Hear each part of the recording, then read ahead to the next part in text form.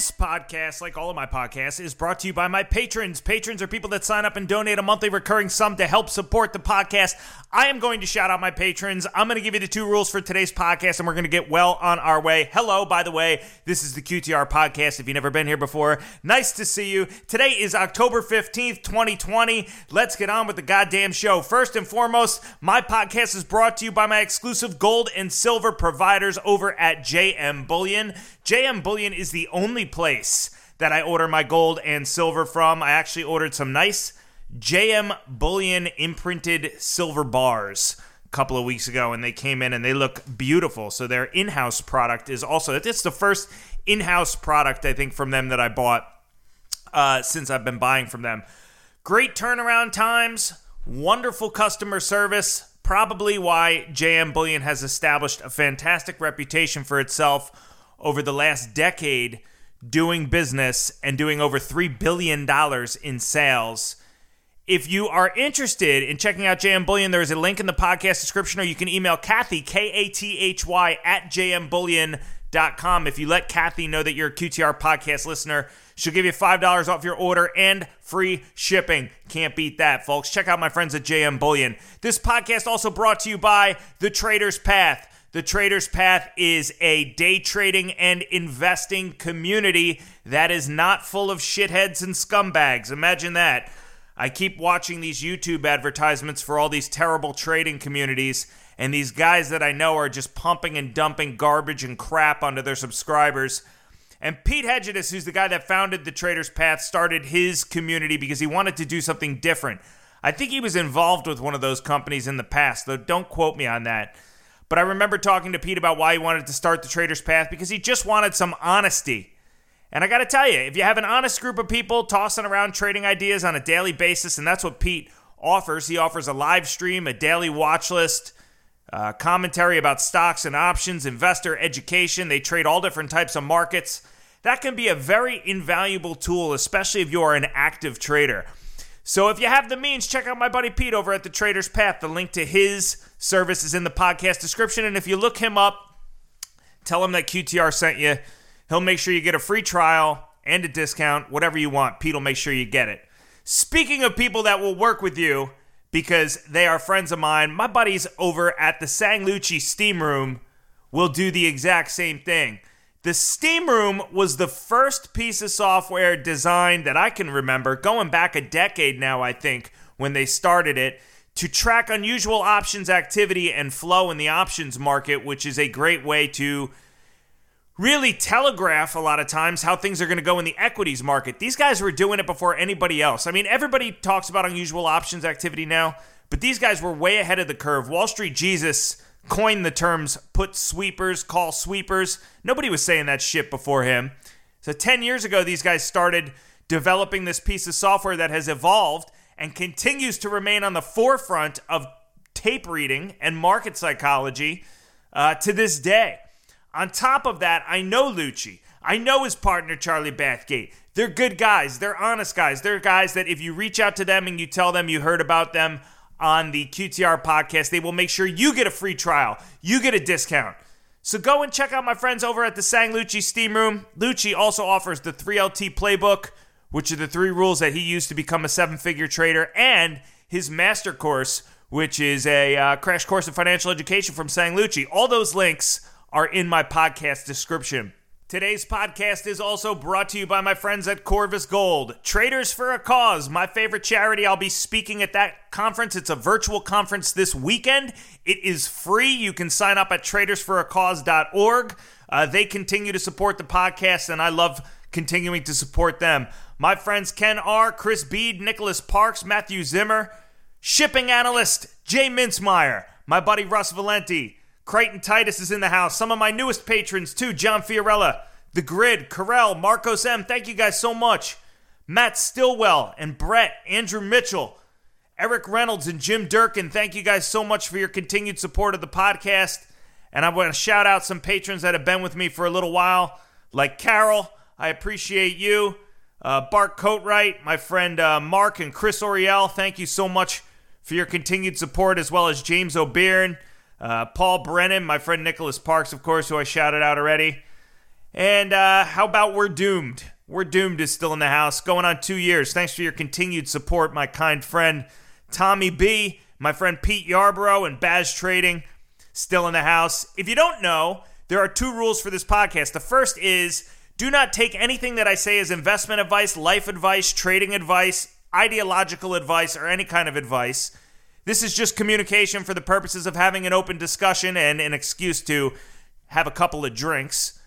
Finally, this podcast has a 3-drink minimum. The way that works is it started at a 2-drink minimum and it went up, like the stock market always does, to 3. How do you like that? Maybe in a couple years it'll be a 4-drink minimum. Soon it'll be so many drinks that you'll be declared legally dead before the podcast starts, which will save you the trouble of listening to my diarrhea of the mouth. With all that being said, it's lovely to have you here.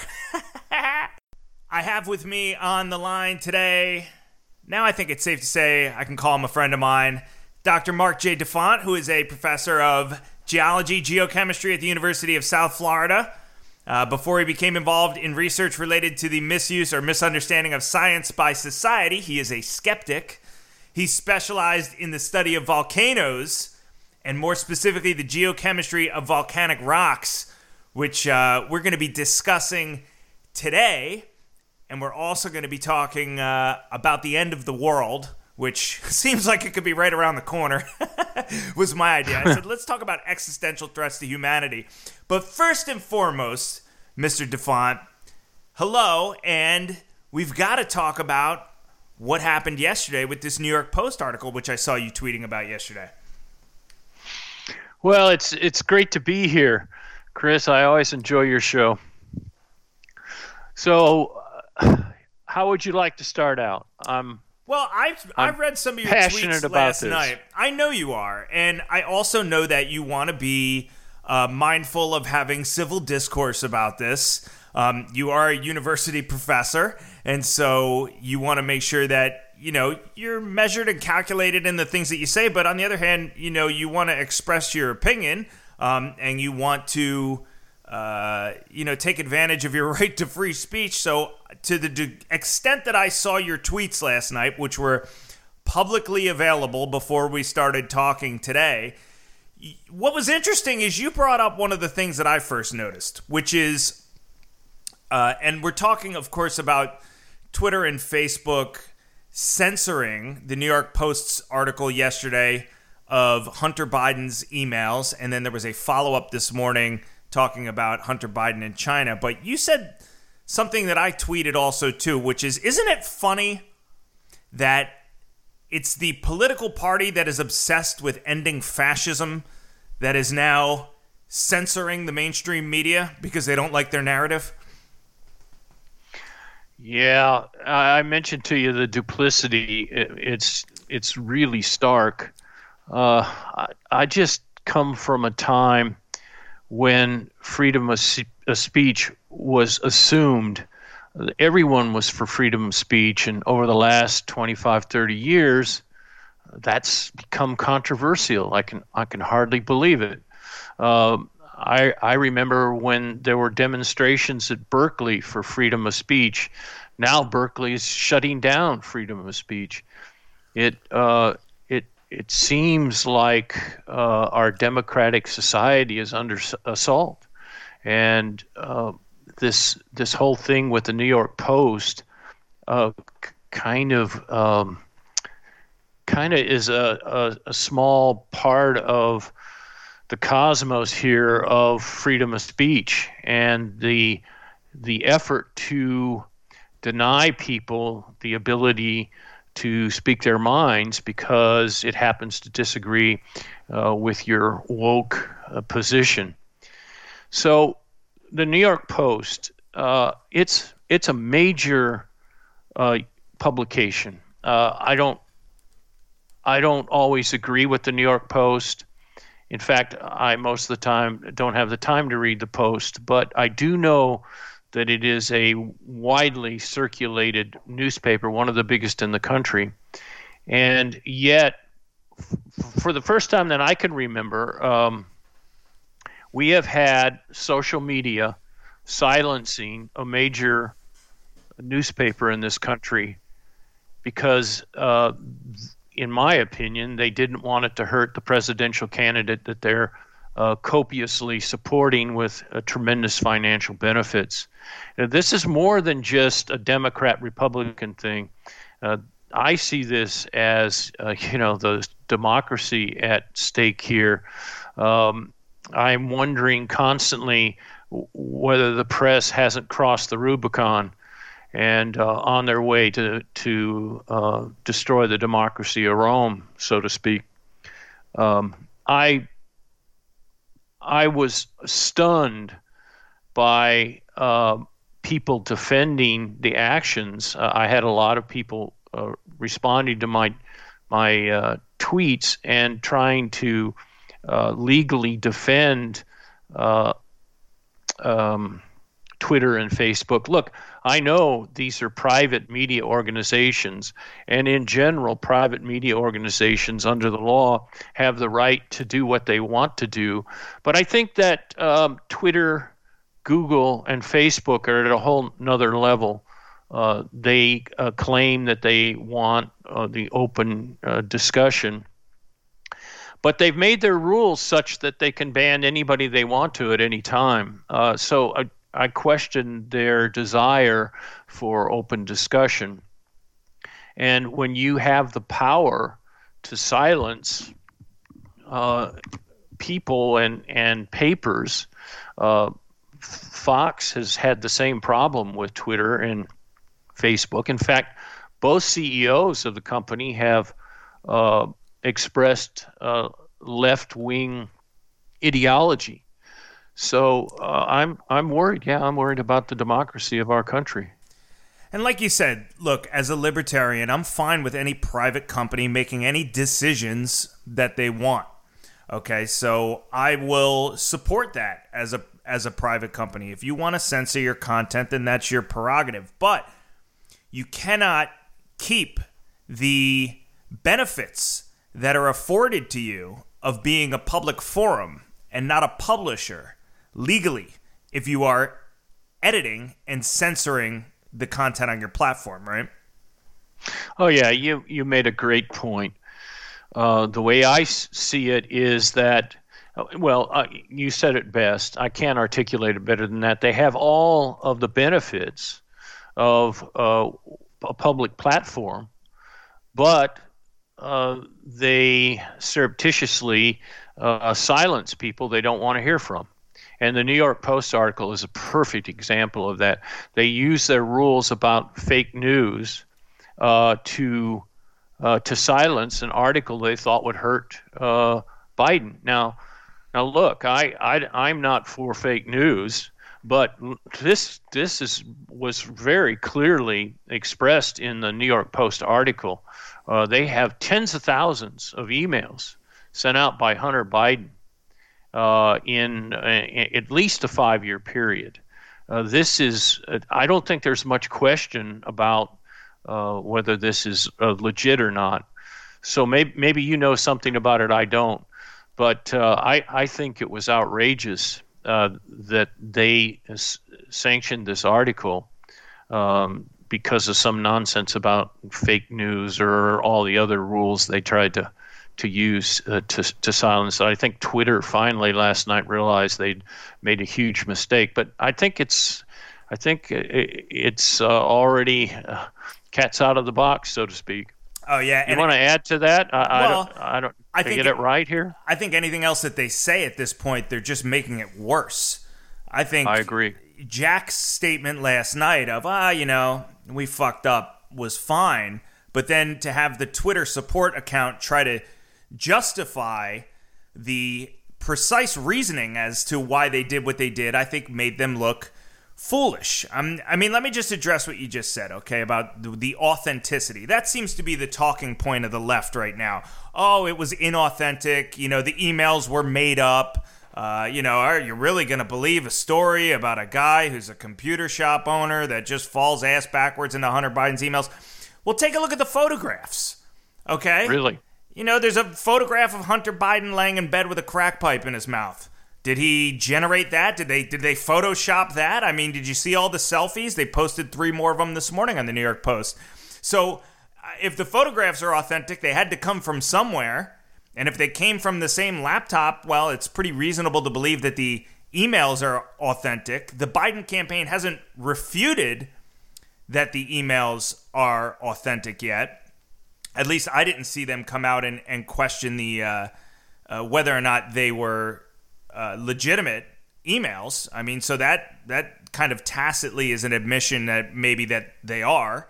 And the laptop was turned over to the FBI as well, right? So one would expect that if the New York Post conjured up a story out of nowhere to harm the Biden campaign, that the FBI would step in and say, all right, well, this is bullshit. We've seen the laptop and none of these things are authentic. But none of those things happened. And so it's a very interesting experiment in human psychology to see the left gravitate to this talking point that came out of somewhere that these emails are inauthentic, because that really doesn't seem to be the case. Yeah, once again, you're making great points. I think I'm more upset about I'm more upset about how you look at it from the reverse. If this had been something that Trump had done, I have no doubt in my mind that it would be an article allowed to be out there. In fact, the New York Times constantly publishes, believe it or not, America's premier newspaper has been constantly publishing politically oriented and factually bankrupt articles which show up and are allowed to exist on Twitter and Facebook. But the New York Post prints a factually sound article, and it gets stifled. So that kind. Well, I posted something last night about how loathsome the press has become. These people are supposed to be professionals, but if you take a look at what the press is doing, there's nothing objective about it. I'm a scientist. I expect the press to be like I am, or what scientists try to be, and that is objective. And I don't see any objectivity in the press. This was automatically dismissed by everyone. CNN didn't report it, if my information is correct. MSNBC didn't report it, and I don't think ABC, NBC, or CBS reported it. This may be one of the big stories of the year, and it's being ignored by all of the major networks. Instead of reporters going out and trying to objectively find out if the New York Post article is correct, there was almost automatically a gut reaction that that this is fake news. Let's get rid of this. This might hurt our boy Biden.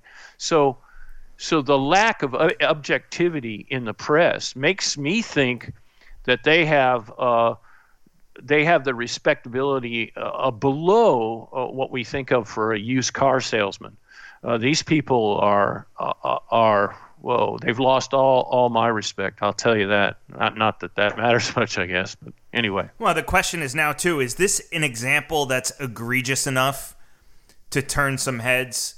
I mean, I started talking to, or I spoke with several people that voted for Trump in 2016 over the last couple of years that did so almost out of spite of the political system, almost out of spite of the press. And I'm wondering if this isn't a digestible enough example for the everyday person, maybe the everyday, working man, or the everyday working Democrat, or somebody that finds themselves a centrist or undecided.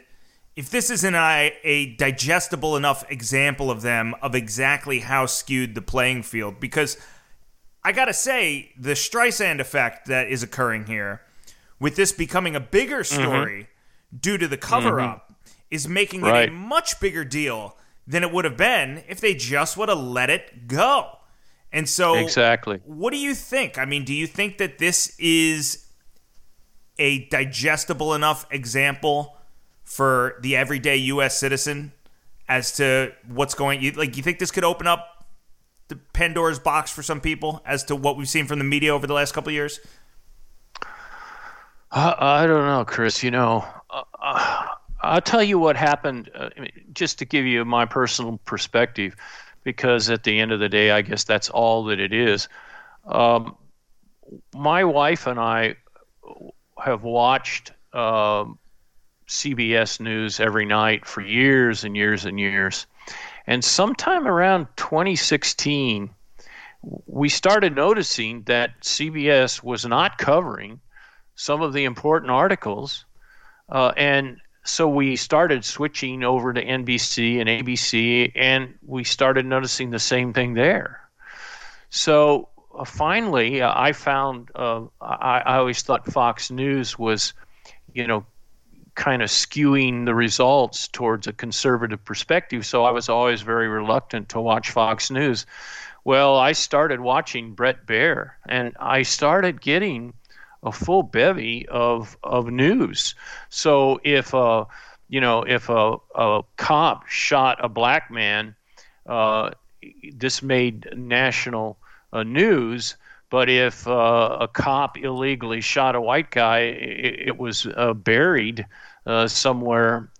Or if a Hispanic, I don't remember the details of it, but there was a Hispanic guy that shot a woman in San Francisco, and he was an illegal immigrant that had been let out of jail 6 or 7 times, and he was that was not reported, if I remember correctly, by PBS or NBC or ABC, and I started thinking, whoa, what is going on here? Why are we being held back from some of these other views that don't sort of meet the woke environment that we live in? So look, I want my news to be objective. If I'm not here to, I don't watch the news to get the opinions of the woke, or to have it screened for me so that maybe I don't see something they don't want me to see. That sounds like what the Soviet Union used to be like. Well, and this idea that, Twitter just pulled this stuff down because they couldn't verify it. It's like, that's not your job. That's why the New York Post has editors, right? That's why the New York Times has editors. It's their job to verify it before publishing a story. Like you said, the New York Post has been around for something like 218 years. As far as establishing themselves, and you can argue that they're a tabloid, you can argue that this, that, and the other, but as far as the burden of presenting something that needs to be factually accurate to a certain degree, that they're going to meet that criteria before they publish. I mean, it's not the National Enquirer, right? It's well, right. So the idea that Twitter has to then say, well, our editors haven't verified this. We haven't verified the claims in here. It's like, nobody gives a shit. You guys aren't editors. You guys aren't newspaper editors, news magazine editors. You're not journalists. So what are you then? Then you're just what? You're activists, right? Well, yeah, this whole idea of verifying, I doubt seriously if Twitter would have published the Pentagon Papers if they were going to, do verification. So what we'd have to do, wait a couple of weeks before anybody published the Pentagon Papers because they couldn't verify it. That's how crazy this seems to me. If you're going to verify it, it seems like if they don't like an article and they don't agree with it, then all of a sudden it needs to be verified. Look, you're right. The New York Post is an established newspaper, and they have editors, and they thought this was a big story. And by the way, I don't know if you read the story, but they documented, I think, pretty soundly that this was huge. Tens of thousands of emails, pictures you mentioned. It would have taken tens of thousands of hours, in my opinion, to fake all the stuff that they have on this computer. So verify. Come on. You're right. This is a newspaper. They don't have to agree with it. But when you start silencing newspapers, then it seems to me that you're trying specifically to deny your people on this public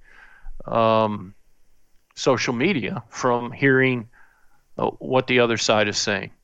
And I think you made a good point before, too, when you said, if this was an article about the Trump campaign, all these other media outlets would be rushing to either confirm it or deny it. They would want to corroborate it, or they would want to say that it's not legitimate. But we didn't see such reporting from ABC, Nope. CBS, NBC. Nobody rushed out and decided, all right, well, this is actually a story. Because when you think about it, it's an enormous story. It's not just an enormous story because of the content, because of, okay, here's the emails.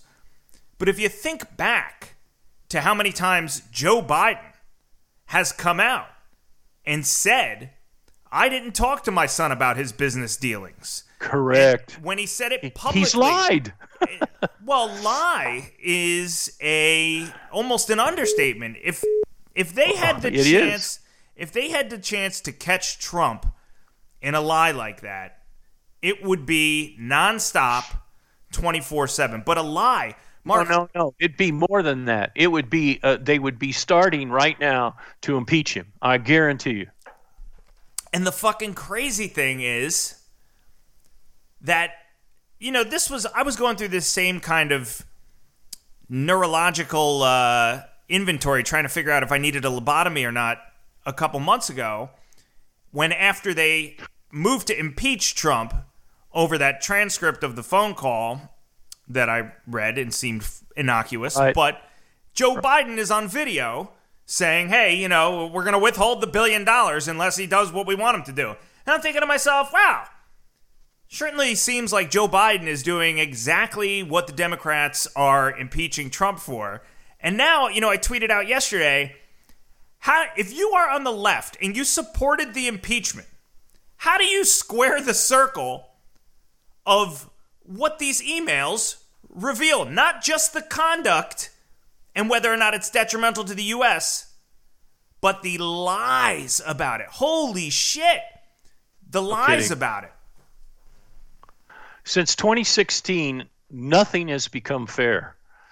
Anything you want to do in the press or in politics seems to be open to do.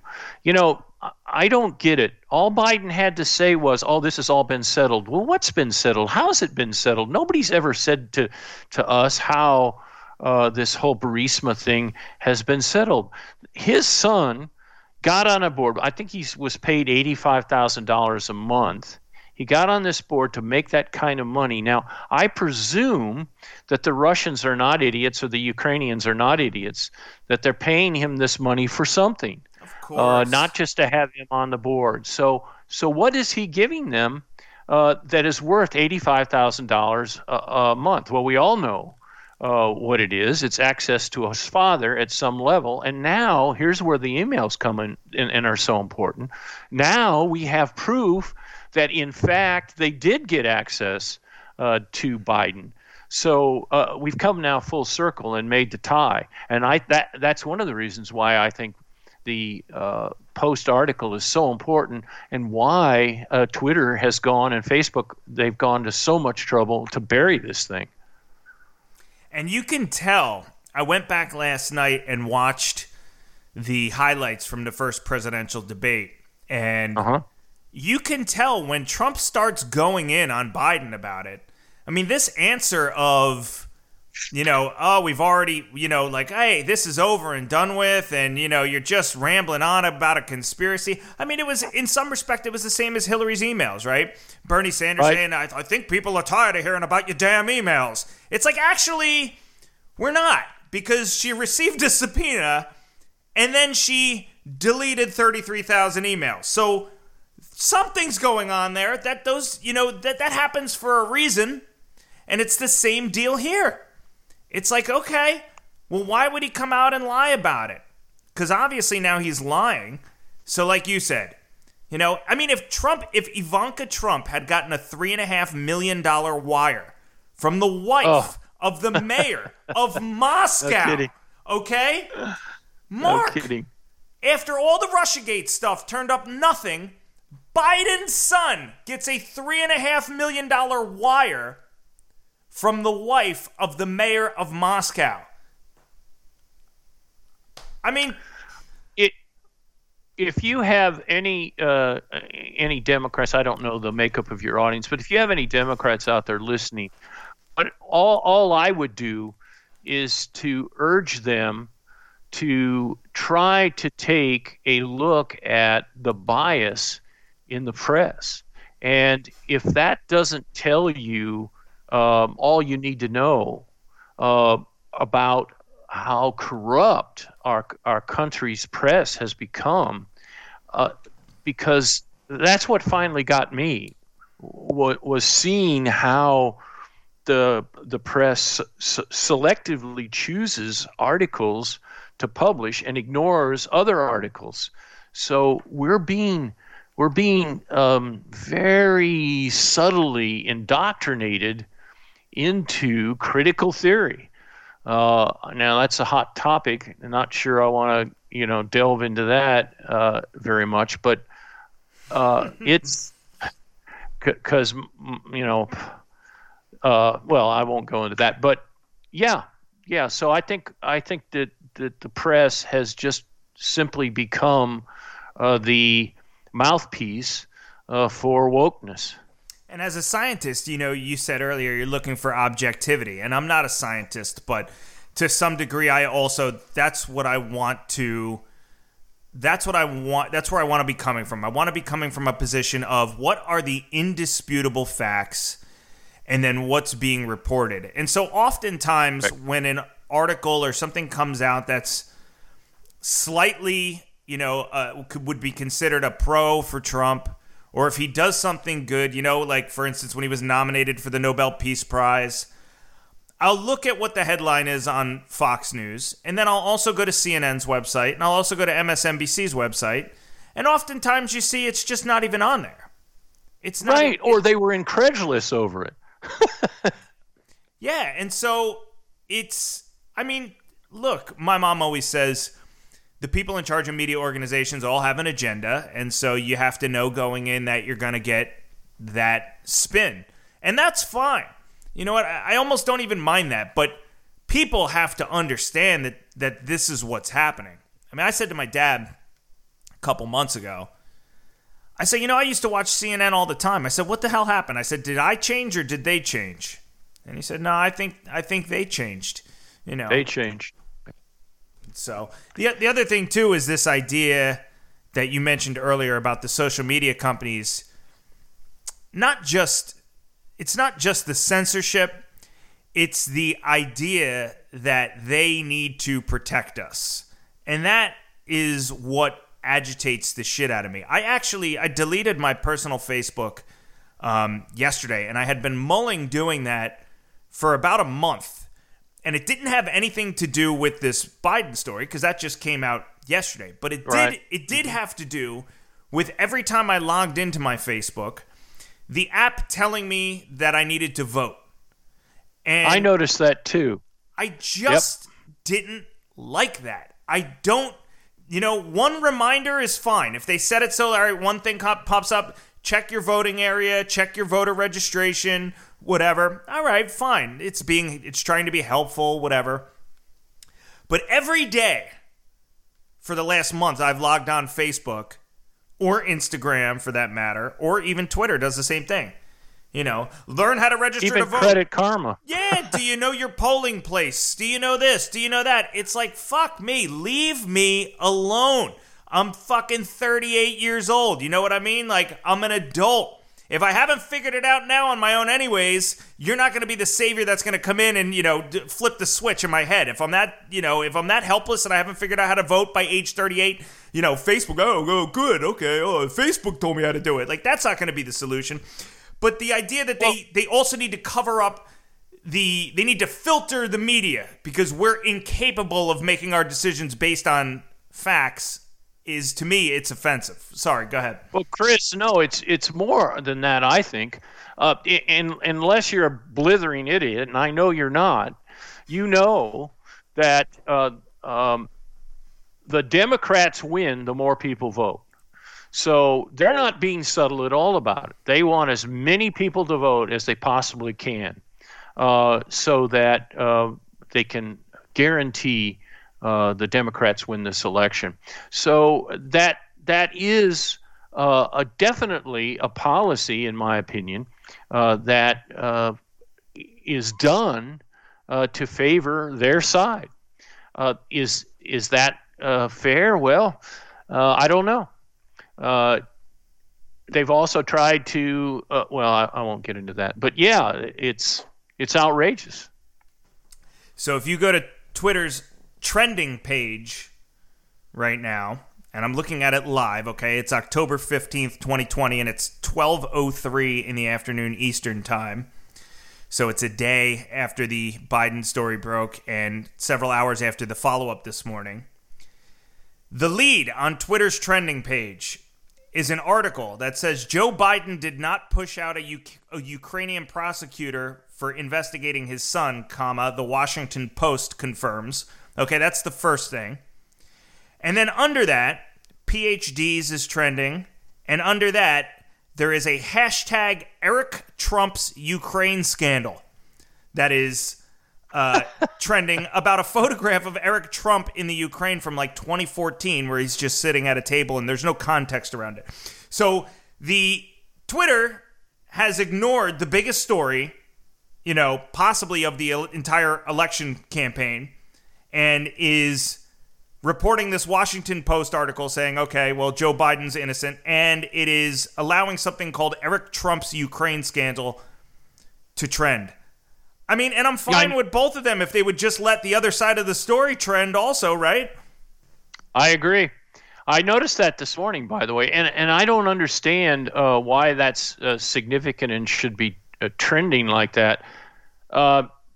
Even Joe Biden has admitted that he tried to get the prosecutor fired.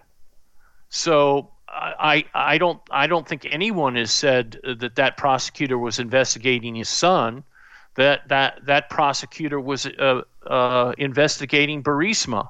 So Joe Biden getting that prosecutor fired was the result of, I should say, kept him from investigating Burisma. I think that's very factual and accepted by everyone.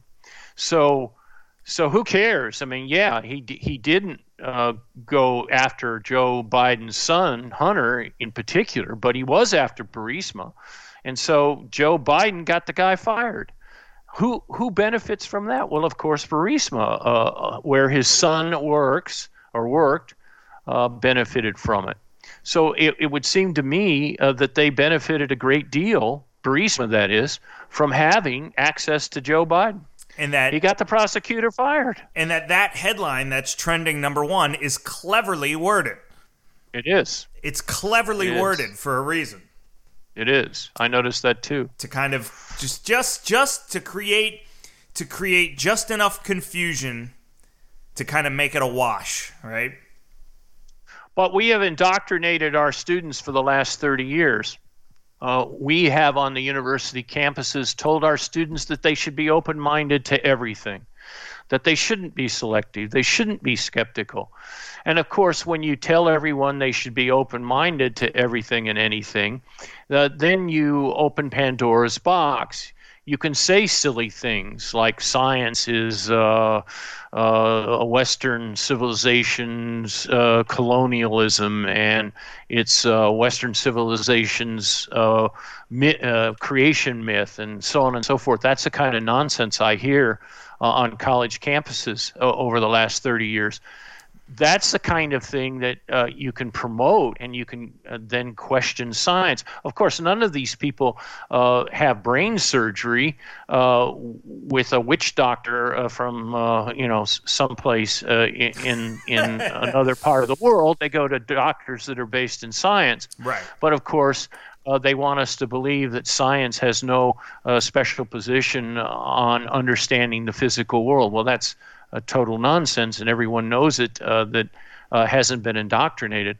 So when you keep pumping people with this message of being open, then you're going to be open to being indoctrinated, and that's what's happened. I mean, we used to think things. I heard that this senator from Hawaii, I can't pronounce her name. Is it Hikoma or something like that? Yeah, she's outraged over the use of sexual preference. So, somehow now using the word sexual preference is she said that Barrett was saying hurtful things because she said that she was not in favor wasn't in favor of sexual preference. So the term now sexual preference, if you're gullible, has been some sort of offensive thing. They can tell us anything. In fact, I think the dictionary changed the meaning of the word last night. So I'm just pulling my hair out at how gullible the woke seem to be. That overnight something can become offensive because somebody they don't want for the Supreme Court used the term. By the way, Biden has used the term sexual preference quite a bit over the years. So looks like we ought to be calling him an evil person because he's used that. I can't think of any. I honestly, when I hear the word sexual preference, I mean, that just sounds like an objective term to give the power to the individual to describe what their preference is. I mean, how do you get offended about that? Apparently, they do. Nobody's saying you can't have sex with this guy or that guy or whatever, or, you can't have sex with this gender or this race or this religion. Sexual preference. What is your sexual preference? Do you like to have sex with so-and-so people while you're getting, whacked in the face with a hockey stick? Whatever you're into, it's your sexual preference. You're bestowing the power unto the person that is, declaring their preference. So I'm not a scientist, but that sounds like a relatively objective thing to ask for, isn't it? But this gets back to our whole thing on discussion of the duplicity of the left. If Barrett hadn't said it during the hearings yesterday, it would have been a perfectly good phrase to use. Right. But because she said it, and that a senator from Hawaii said, "Oh, this is a terrible thing to say. You've offended some people." All of a sudden, she's a bad person. This is how wokeness works. If you can indoctrinate people to believing that you're caring and loving towards other people, then you can get people on almost anything you want to get them on. Just claim that they've been offensive. So I'm sure that us even talking about criticism of the woke is offending a massive number of people out there, or would. So we've gone insane as a country. We honestly have. I mean, did you see Cory Booker? Talk about perpetuating another lie, by the way, that the media has been perpetuating. Cory Booker gets his chance to ask questions of the potential Supreme Court nominee, and what does he ask? Are you a white supremacist? You want to talk about making a mock? This is a woman who has an adopted black child. Well, that's even more evidence in their minds. Yeah. Are you a white supremacist? I don't know how it is, but it is. First off, I thought she handled a lot. And I am likely not going to agree with all of this woman's rulings. But I thought she handled herself with some class and with some grace. And I thought she did a very good job. But this guy Booker comes out and asks, are you a white supremacist? And then when she says no, he says, well, that's more than our president can admit to, which of course goes back to this idea that Trump has never renounced white supremacy, which just isn't true. It's just not true. They keep taking that. I saw him renounce it. I watched him on a live broadcast renouncing it. He said, I totally condemn David Duke. I totally condemn the Ku Klux Klan. Those were his exact words.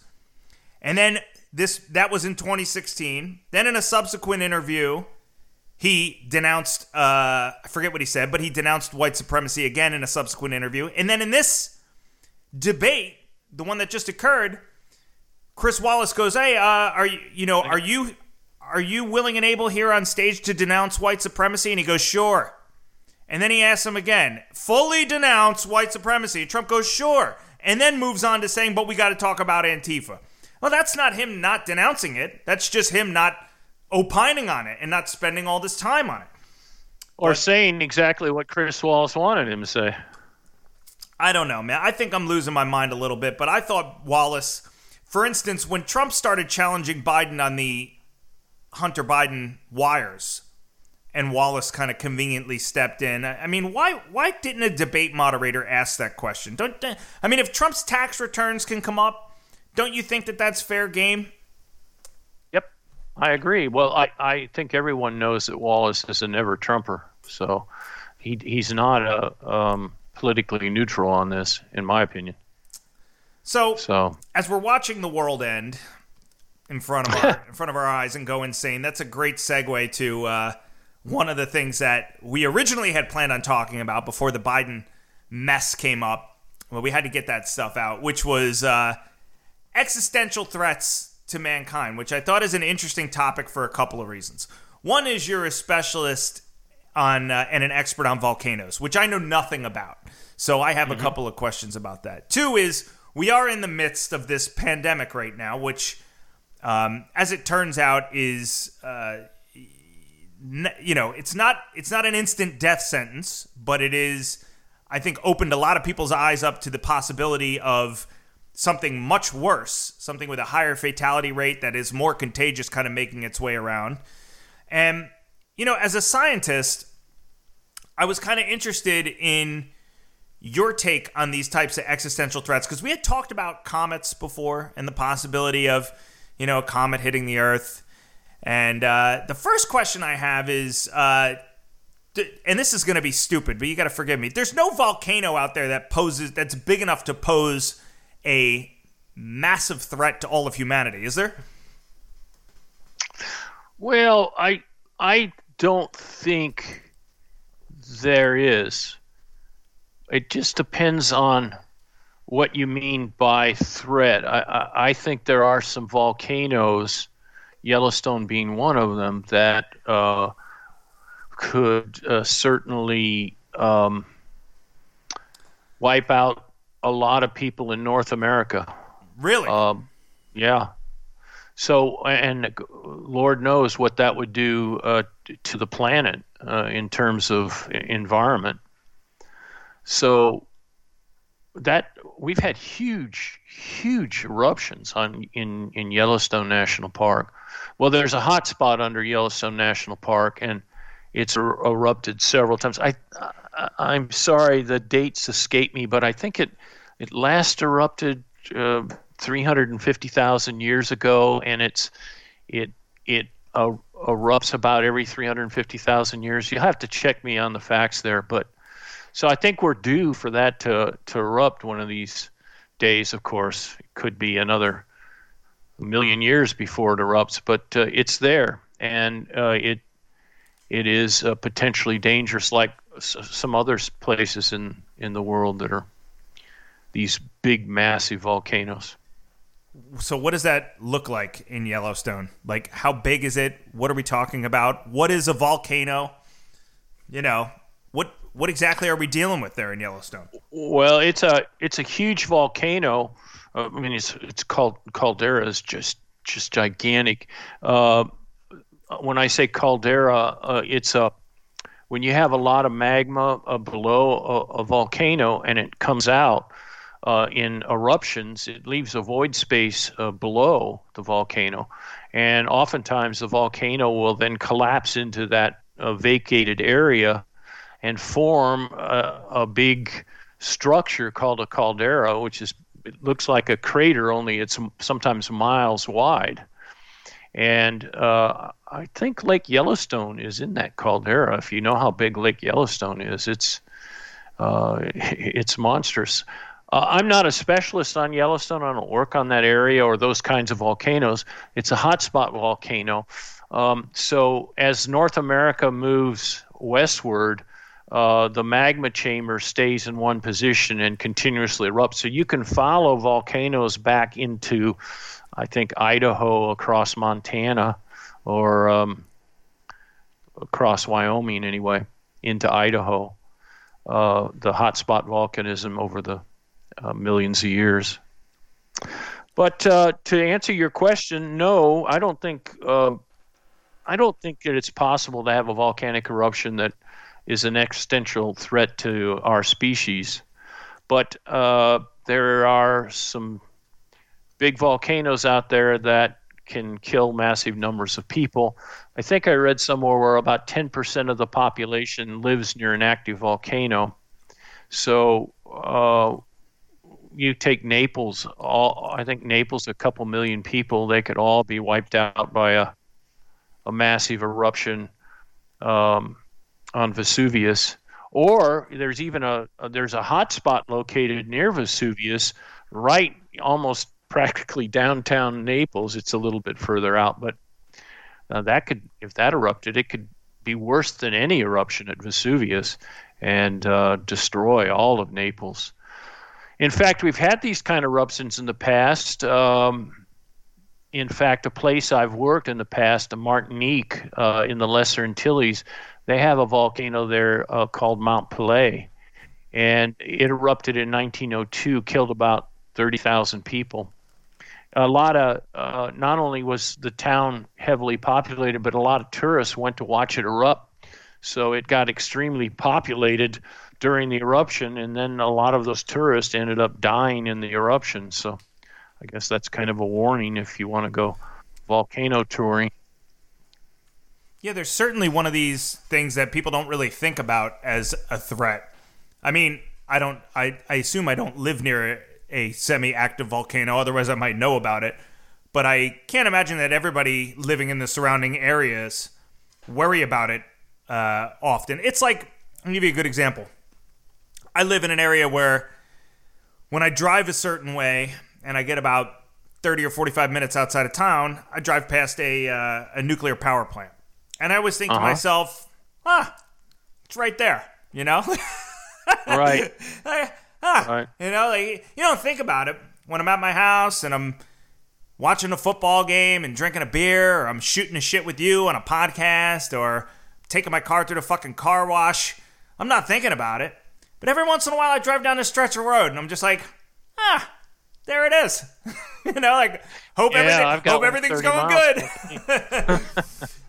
I know what you mean. Yeah, I'm not, how do I want to put this? I think that nuclear energy has evolved so much since we had problems. Where is it? Pennsylvania, where 3 Mile Island, that the safety measures are in place where we should probably be reconsidering nuclear energy. I just don't see how we're going to stop countries from producing CO2 from fossil fuels. So I agree that we should be concerned about polluting our environment with carbon dioxide and methane, but I think we should take a rational approach to it. Countries like China and India are not going to go off coal or gas and oil to destroy their economy in the process, and we shouldn't either.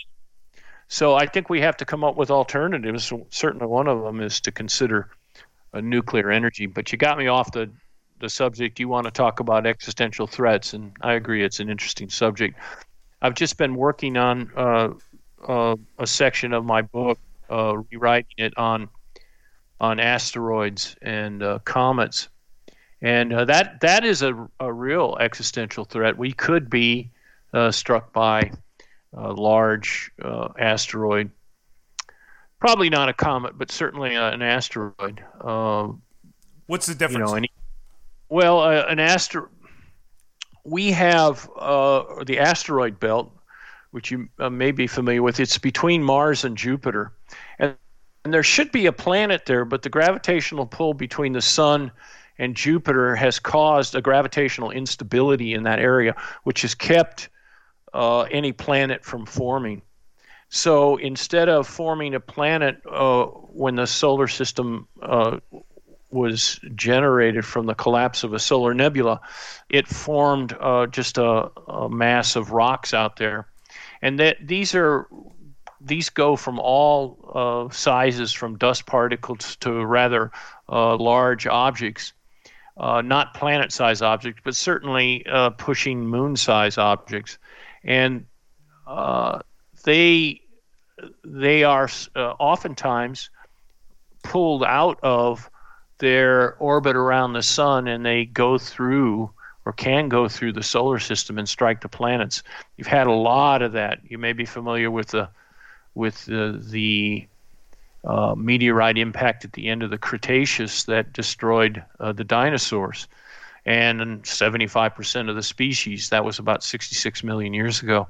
So it's entirely possible that we could have another large event that may seriously jeopardize life on the planet, certainly jeopardize humans. We do, though, have, I think we have a satellite that monitors things that can intersect with our planet. And so most of the large things are probably covered, so we'll know if they're headed towards our planet. It's the smaller stuff that I worry about. Chelyabinsk, you may remember that asteroid shooting star that went across the sky in Russia and Siberia, and it blew up in the atmosphere and shattered windows throughout the city below. Those happen, if memory serves, about on average every 50 to 100 years. I'd have to check, but I think that's about how often they occur. And that was a small guy compared to what we're talking about. Right. So, and then there was the asteroid that hit in, I guess Chelyabinsk technically isn't in Siberia, it's in southern Russia.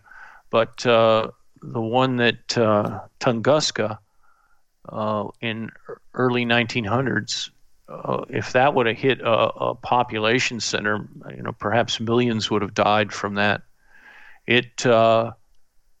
Somebody calculated that it knocked over 80 million trees. Yeah. Siberia. So they didn't get to study it because there were problems in Russia. The Bolsheviks, and they were fighting. The Red and the White Army were fighting, so they didn't get out there to study it, I think, until 1929. Is there anything astronomically or geographically that makes these incidents more predisposed to happen in one area of the Earth? Only, as far as I know, only striking oceans. It's much more likely to strike an ocean than it is a land, because oceans cover more area. But if you look at all the recent large strikes on a map, and they have it on Wikipedia, if your listeners want to go there, you can see that the distribution of impacts over the last however long they've been monitoring them, at least 30 years, I would imagine, they're distributed rather evenly across the Earth. It's just that our population centers are small compared to the rest of the land area, which is, statistically then it's going to be more probable that it doesn't hit a population center than if it does.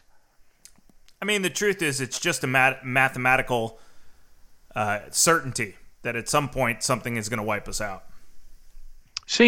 Well, I don't know about wipe us out, but it's a mathematical certainty that we'll have one of these objects intersect with Earth, and we'll have to take action. But it could be, hundreds of thousands or millions of years from now. So I don't want to. But even if it isn't a asteroid, I mean, something is going to end the human race eventually, right? Oh yeah, I think that's a legitimate thing to say. I think the life expectancy of a species is about a million years on average. So what, we've been around a couple 100,000 years. Yeah. Now, mathematicians love questions like these. I've seen calculations where they go out and play with the statistics to say how long humans will exist statistically. Those are fun things to read. Yeah, well, it just feels like, one of the things I always take comfort in. I used to worry all the time. I would worry about existential threats every day. I would wake up and I'd be thinking about asteroids. I'd be thinking about, nuclear power plants exploding. I'd be thinking about, famine and pestilence and all these, ways for the human race to die. And then once I started to figure out the probability of how these things happen over the time scale in which they happen, I got a lot of confidence. Went through years of therapy, which helped, and stopped worrying about things that I couldn't change. But B, you start to realize that the human lifespan of 70 years, 80 years is such a minuscule amount of time, and that the odds that something, massive is going to happen on, compressed within that timeline, are very, very slim. Like you said, if something happens once every 350,000 years, even with a 10% margin of error, you're talking 35,000 years, right? Sure.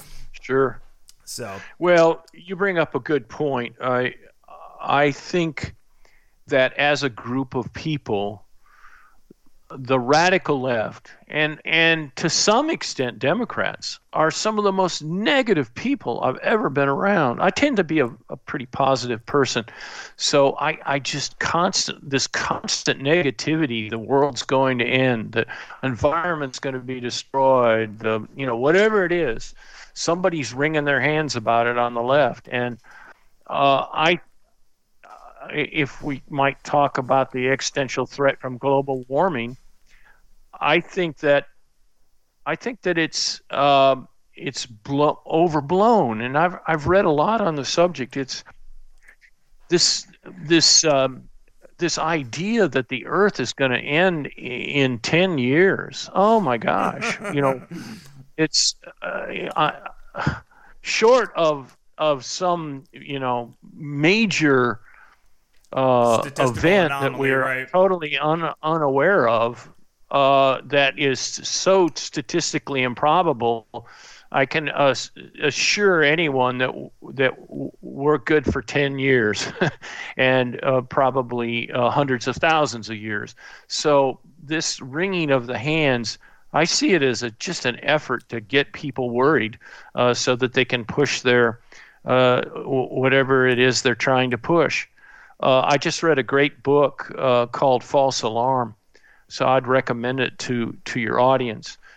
He's an economist. I think you are too, right, Chris? What? An economist? Yeah. Oh, hell no. No.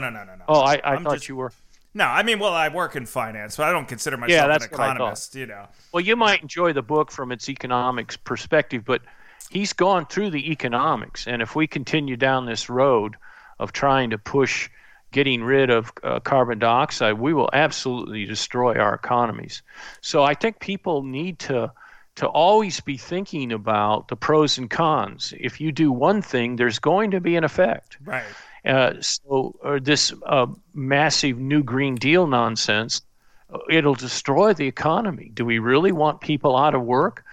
His point is that if we stay on fossil fuels, we'll have the money generated to make a prosperous society that will be able to deal with the problems in the future. Holland has been doing it for a century or more, building dikes to overcome a rising sea level. And this idea of, oh my gosh, overnight Greenland and Antarctica are going to melt. Oh my gosh, that's just crazy. Yes, they could melt partially, but it's going to take thousands of years to melt Greenland, even at the rate we're going. So this wringing of the hands. I mean, we've had warming in the past. We know that it doesn't happen overnight. I just wish there was a way that we could convey. And then, of course, we get into these deals like the Paris Agreement, where we're paying other countries to cut back on their carbon dioxide. I mean, we can't even pay for ourselves to cut back on carbon dioxide, much less India and China to cut back. Meanwhile, India and China are, at least China, financially dominating the world, and here we are trying to support them using fossil fuels to help their economy. Yeah, and all the while, carbon emissions are going down. We're addressing the problem all the while, right? But it's just in the United States, we've had wonderful carbon dioxide reductions. By the way, the negativity continues with the left. If you've looked recently at the wringing of hands over these the big fans, what are they called? We get energy from wind. Wind turbines? Yeah, wind turbines. For some reason, I couldn't think of that. Turbines, anyway, sorry, not turbines. Yeah, it's not a bunch of Sikh windmills with things on their head. Right. And right. So now they're wringing their hands that they kill birds, and they do, by the way, and they make sounds, so everybody's upset now. You can't win. If you're gonna try to be clean energy, you're gonna have everybody complaining about it one way or the other.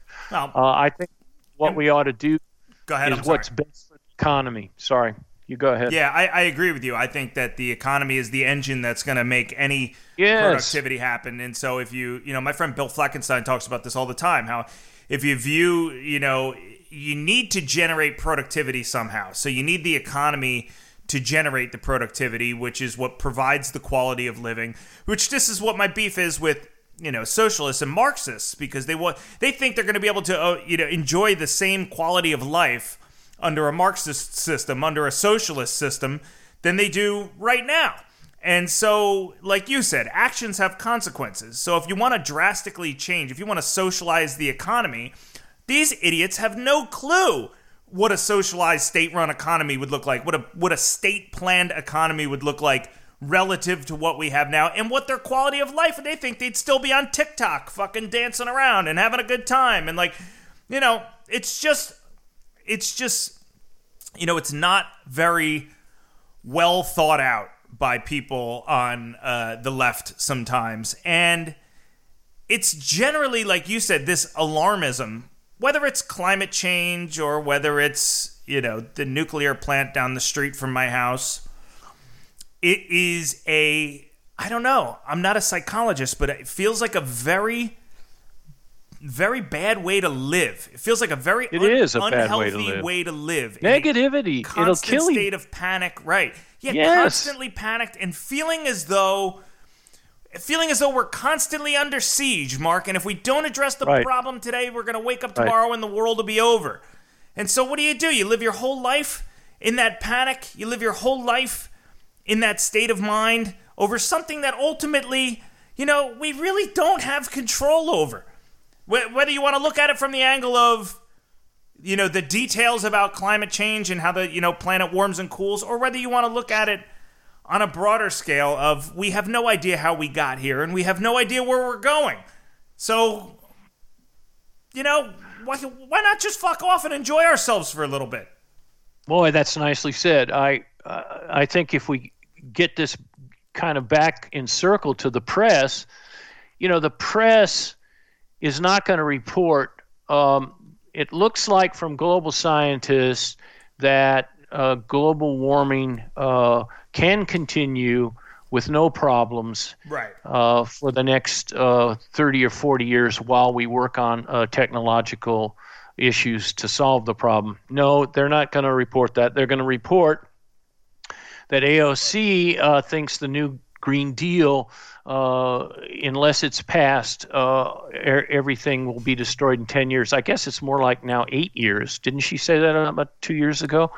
So I'm waiting for 8 years so that I can say that AOC is an idiot. But anyway, if you want a good book on this, maybe you've read it. Matt Ridley's The Rational Optimist. It's a great book about socialism. I can't believe that in this day and age, after the massive failures of communism and socialism, that we have a country now that not only is considering socialism and communism, but there is a large enough group of a population where we might have it. Right. It astounds me. It just astounds me. It wasn't that long ago we went to war against communism, and these people that are fighting for it, their relatives died fighting communism for a reason. And they say, and I'm getting on your turf here a little bit, so correct me if I'm wrong, that they say, oh, we don't want communism. We want something like Sweden has, a socialism. Well, if you tell the Swedes that, they go ballistic. They don't have a socialism, they have a capitalism. And the reason that they have good social programs is because it's fed by the capitalist engine to make them money so they can have the good socialist programs. So it's scary when we start talking about critical theory is based on the Prime Minister of Marxism. Denmark. The Prime Minister of Denmark came out and said last year, after Denmark was cited, I think it was in a presidential debate, I can't remember, but somebody publicly said, "Oh, we don't want socialism, or we want the kind of socialism that Denmark has." And the Prime Minister came out and he's like, "We're a market economy. We're a market economy." A free trade market economy, I might add. Yeah. And like you said, that capitalistic engine is what drives, the revenue for the government to be able to provide the programs that it provides. But then that goes to another argument of whether or not the government providing anything, socialized healthcare, all the way down to breakfast cereal, whether or not the government's going to be able to allocate the capital better than private industry, better than the free market will. And that brings up a whole other argument. But Denmark is not a socialist country. Denmark is a market economy. Sweden's a market economy. So it's well, let me elaborate. Did you have something? I didn't want to interrupt you. No, I was just going to say, to go back to climate change, I think there's nuance involved when you talk about it. Right? Because humans are contributing to climate change. The question is... Yes. The question is... I wouldn't deny that. Yeah, exactly. The question is whether or not that's something that we need to just be in a full-blown panic about, or whether or not we just need to be cognizant of, and really whether or not it's going to matter over the 10 years, 100 years, 1,000 years, tens of thousands of years. Like George Carlin said in that one special, I always say this, people are worried about, we got to protect the earth. The earth is fine, he says. The earth's going to be here. The earth's been here for millions of years. It's the fucking people we got to worry about. So you're a scientist, Mark. What do you say when you hear something like, the scientific community has consensus on climate change, which may very well be the truth when it comes to humans having an impact, but then you see that conflated with this alarmism of, we have 8 years to live. Correct. And that's where I come down strongly against. Look, the message I try to give my students is a message of optimism. If you've read Pinker, who spent, seems like it was a 600-page book. I read every page of it, glued to it, about how our world has become less violent, much to the chagrin, I'm sure, of AOC and her cohorts. It's not just that. Our world has become better fiscally for everyone. The standard of living over the last 30 or 40 years has gone up. The birth rates across the world are going down, even in poor countries. We should be filled with optimism right now. Back in the 60s, predicting doom and gloom, much the same way the left is doing now, saying overpopulation was going to destroy the planet, blah, blah, blah. And the economists were saying, no, that's not true. If you let it play out, this will happen. And sure enough, the economists, not the biologists, and I lean towards the scientists most of the time, but the economists have been right over and over again. The world has gotten better, and it's gotten better because of free trade and capitalism. Now, has it hurt some people? Yeah, it's hurt some people in the United States. Our manufacturing has been hurt, and maybe we need to take steps to cut that off, or at least help that group of people. I think stopping China from taking advantage of us is a good start. But my message is of optimism, but nothing will destroy us faster than going to communism or a socialistic type of system, in my opinion. And certainly nothing could be worse than destroying our economy to cut back on carbon dioxide.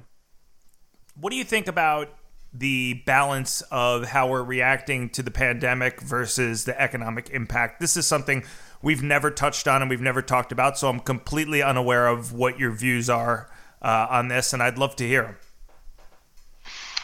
I don't want to mislead your audience. I feel very uncomfortable about talking about COVID because I don't know much about it. It does seem to me that COVID is not as nasty as we were first led to believe. And so I think that if we're careful in protecting people that are potentially susceptible to it, that we should try to keep our economy open, because this is what, this is the lifeblood of the world. If we continue to shut down our economies, I think this is a political thing. I think that if the Democrats win, they'll open up the economy just the way Trump has. I think the reason that at least a lot of Democrat politicians have tried to shut down the government was to hurt Trump and make him look bad. So I think once we settle who's going to be the next president, both sides will try to keep the economy open. It's just too important not to. But I have to go to you on this. What do you think? I mean, you're much more knowledgeable on the economy than I am. So you tell me. Well, I was warning about COVID back in January before it became a headline and before anybody gave a shit about it. I was part of a small collective on Twitter of people that saw the headlines coming out of China of 10 people here, 12 people there, whatever. Mm-hmm. And I joked about it a little bit in early January, and then I got very serious about it and started to realize that, well, this has probably been going on for a month or two prior to this at least a month or two before the Chinese government has led on. There's been significant amount of travel with the holiday season being right there, and that it was likely already here in the U.S. And so I prepared accordingly in January with a lot of people that follow me on Twitter, and I've called my family and forced them to do that. I mean, they thought I was insane. Mm-hmm. If you remember, before COVID, this was unheard of. Right. Nobody had ever, like, we're going to have a global pandemic? Like, what the fuck are you talking about? Right. So, I mean, I had to call my parents and really, yell at them and say, hey, better to be safe than sorry here, whatever. And all the things that I was worried about, the inability to get masks, the inability to have... because I was thinking, all right, there's a chance this could be an Ebola situation where you really can't leave the house ever, and it's going to be a huge, so get the Tyvek, get the spacesuits, get the gloves, get the duct tape to seal off the doorways, get the 6 months to 12 months worth of food. I mean, I have tons and tons. I have bags of rice bigger than my own body downstairs, and of course, all those things happened, and I was very critical of the Trump campaign's response in February, specifically when he came out and said, we got 15 cases and it's going to 0. I said, all right, well, that's going to cost him the election.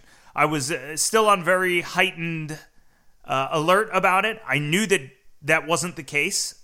I knew that once it was found not to be the case, that Democrats were going to run that on a loop, and that was going to...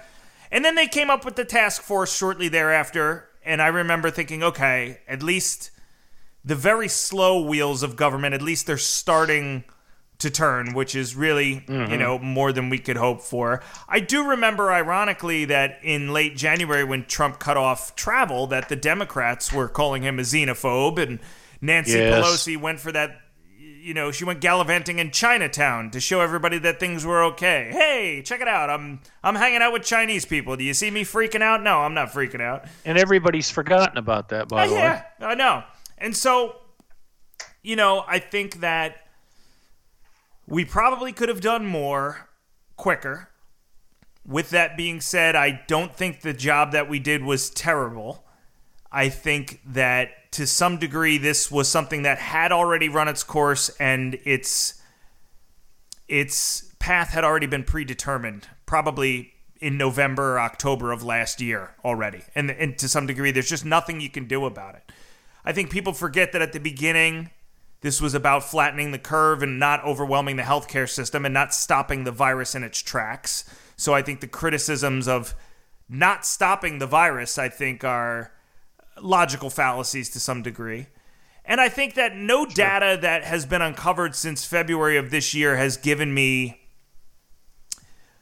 more pause than when we originally found out about it. I think most everything we've found out, and not trying to trivialize the deaths and the people that have suffered, because I know people personally that have died, and I know families that have been affected. And I don't want to trivialize those things at all. Mm-hmm. But I think that the information we've gotten since then, with things like the infection fatality rate and things like that, has all kind of acted as a tailwind. And I think I was telling my mother for 8 months that the entire scientific community is working on the problem, and that's a lot of torque. The entire world has a vested interest in solving this problem. And so I've felt kind of confident since, March, April. And I think that shutting down the economy in its entirety at this point, given what we know, I think would be economic terrorism to some degree. Just knowing there's two things that happen, right, Mark? You have people whose livelihoods are just ruined, more so than they already have been. People are already stuck in shit and trying to get their shit back together. Mm-hmm. And then you have the proposed solution by government, which is to print more money, which ultimately, over a longer term, could cause a much bigger problem as it relates to inflation and the cost of living for the same people that are suffering from COVID. Correct. So that's where I'm at. And I think I tend to be in the same place. I do worry, though. It just seems so strange, and I don't want to delve into conspiracy theories, but it does seem a little bit strange that we had this thing happening from China just about the time of the election. China has made no bones about it that they don't like Trump. So I'm not saying they did anything per se, but it does raise some eyebrows, at least with me. The idea that China is this innocent bystander standing idly by is ridiculous.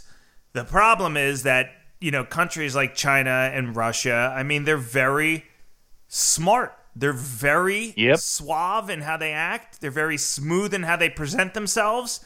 They're careful about the headlines that they put out and the propaganda that they use.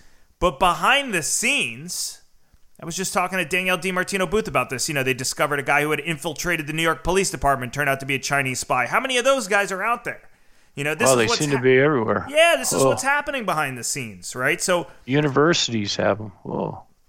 We have to be cognizant of that. And the other thing, too, is you can't talk about the fact that this thing originated coincidentally, 10 miles down the road from the Wuhan Institute of Virology. And nobody's allowed to talk about that, right? Yeah, I don't get that. How is it talking and criticizing another country becomes an attack on the people that live in that country. That is their background. What do I want to say? Their race. It has nothing to do with that. I mean, I can criticize a China and not be anti-Asian. Right.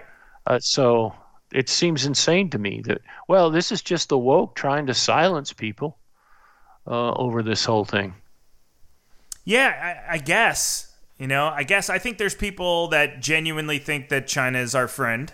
That, they're this budding, fuzzy country that's just, coming up to get their due on a global scale. And, I mean, the idea that people are willingly downloading TikTok and giving it access to their phones, I mean, that just baffles me. It just baffles me because all you got to do is... Are there many people like that? Do you think there are that believe that nonsense? I do. I mean, you have to look at how we're not paying any attention to stories like that. The Wall Street Journal did a wonderful write-up about Huawei years ago about the way that they were stealing intellectual property and how some of their employees had infiltrated Motorola and all these other companies, and it was very detailed. And I put it down. I was like, holy shit, like, it's clear as day that that's what these guys are doing. And that kind of just gets lost out there in the wash somewhere. People don't... They should be adding that to a collective body of evidence as to why they should be skeptical, not disregarding it and just saying, well, I'm sure China has our best interest in mind. Well, in this day and age, with the evidence that's been put forward, I just don't understand how anybody can not see that China has been stealing us blind. In fact, I've read where it may be the largest mass transfer of knowledge in the history of the world. So it's on almost biblical proportions, the amount of information they're stealing from us. Has anybody seen their navies? Has anybody thought about the islands they're building so they can invade Taiwan? I mean, or control the oil in the Yellow Sea. I don't understand how people can ignore this kind of stuff. This is not originally, I think we all thought that if we allowed China to join the World Trade Organization, that they would become wealthy and they would become good citizens of the world. That has not happened. They are not good citizens. And they have made no bones about it. They are America's enemy. Yeah, it's when you talk about Taiwan too, it feels like it's just a matter of time. We're going to have to deal with that. I mean, they've said it is. They say that they own Taiwan, and that they have the right to take it back. Right? Am I wrong? No, you're right. You're right. And I was just reading last week too that somebody had looked into the code of Huawei's operating system that they're using for their smartphones, which I think is called Harmony. And if you actually look in the source code, there are parts in the source code where it still says Android. Because they took the code from Google from Android and they just ported it over. Right, exactly. And so I mean, in terms of evidence, I don't know what it's going to take to wake people up. Well, TikTok and 5G and Huawei, man. And how naive is Europe through all this? Whoa, with Iran and China and standing idly by. Yes. So well. We'll see. I hope I'm wrong on that one. I guess my last question is, if you had to pick the leading front-running forerunner to end civilization as we know it, what do you think is the most likely to happen? Even though it may be very unlikely still, you're a scientist, you're a geologist, what do you think is the worst-case scenario for us? Well, you're going to think this is weird, but let's get a little crazy here. I think the species humans, if we don't destroy ourselves, and to answer your question, I think probably the biggest danger to humans are humans. Right. But I think that we're going to evolve. We're continuing to evolve as we speak. And I think that with the development of our understanding of the brain, our understanding of computers and artificial intelligence, that humans will evolve into some kind of combination of electronics and organics. And that the human race, as we used to know it, may be something that we won't recognize in tens of thousands of years as a sort of organic, technologically, I'm not sure the word, artificially intelligent being. Yeah, like cyborgs. Or we just get taken over by artificial intelligence, which I'm not ruling out, which could destroy us. That feels like it could be close. Yeah, the singularity could be. I worry sometimes about it. I think a lot of people have been dismissive of the singularity, but I think Elon Musk and some others may be closer to the truth on this in the long run. You think the singularity there's a chance that already happened? Oh, no, I don't think so. Who wrote about that? I read a great book on how that could happen, and it could already be happening. Maybe it was Peter Thiel's book, but anyway, he was talking about how a stock market could be taken over with artificial intelligence, and that the artificial intelligence could be so intelligent that they would know how not to let on that they're artificially intelligent, so that they could be building up, a financial empire without us knowing about it. May seem a little far-fetched, but what would we expect from something that is many, many more times more intelligent than we are? I don't know. It doesn't sound very far-fetched because the markets are pretty much all run by algorithms and high-frequency trading, right. and it's all done electronically anyways. So it would actually be quite simple. I mean, when you zoom out, the capital markets aren't some great mystery on how they work. Yep. I think it would be a very simple problem for a computer to figure out. Yeah, I think so. What if somebody what if artificial intelligence discovers, how to make money on the stock market, and then collects a large amount of money that they can then, buy all the equipment they need to construct and hire people to make. I know it sounds like something right out of Brave New World, but who knows? I like to think about things like this. Yeah, I try not to. Just because it could be a good thing. It just depends. I don't know. I read an article a while back, probably like a couple weeks ago, and let me see if I can find it real quick. Here it is, yeah. AI written editorial warns, "I will not be able to avoid destroying mankind." This was in the Guardian. How interesting. On September 8th.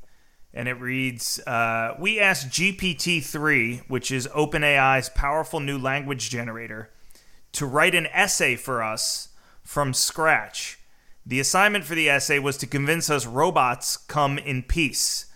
And so they feed this thing this instruction, and this is what it writes. It writes, "I am not a human, I'm a robot, a thinking robot.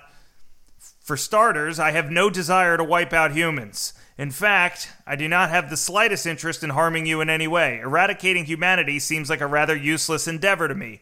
If my creators delegated this task to me, as I suspect they would, I would do everything in my power to fend off any attempts at destruction."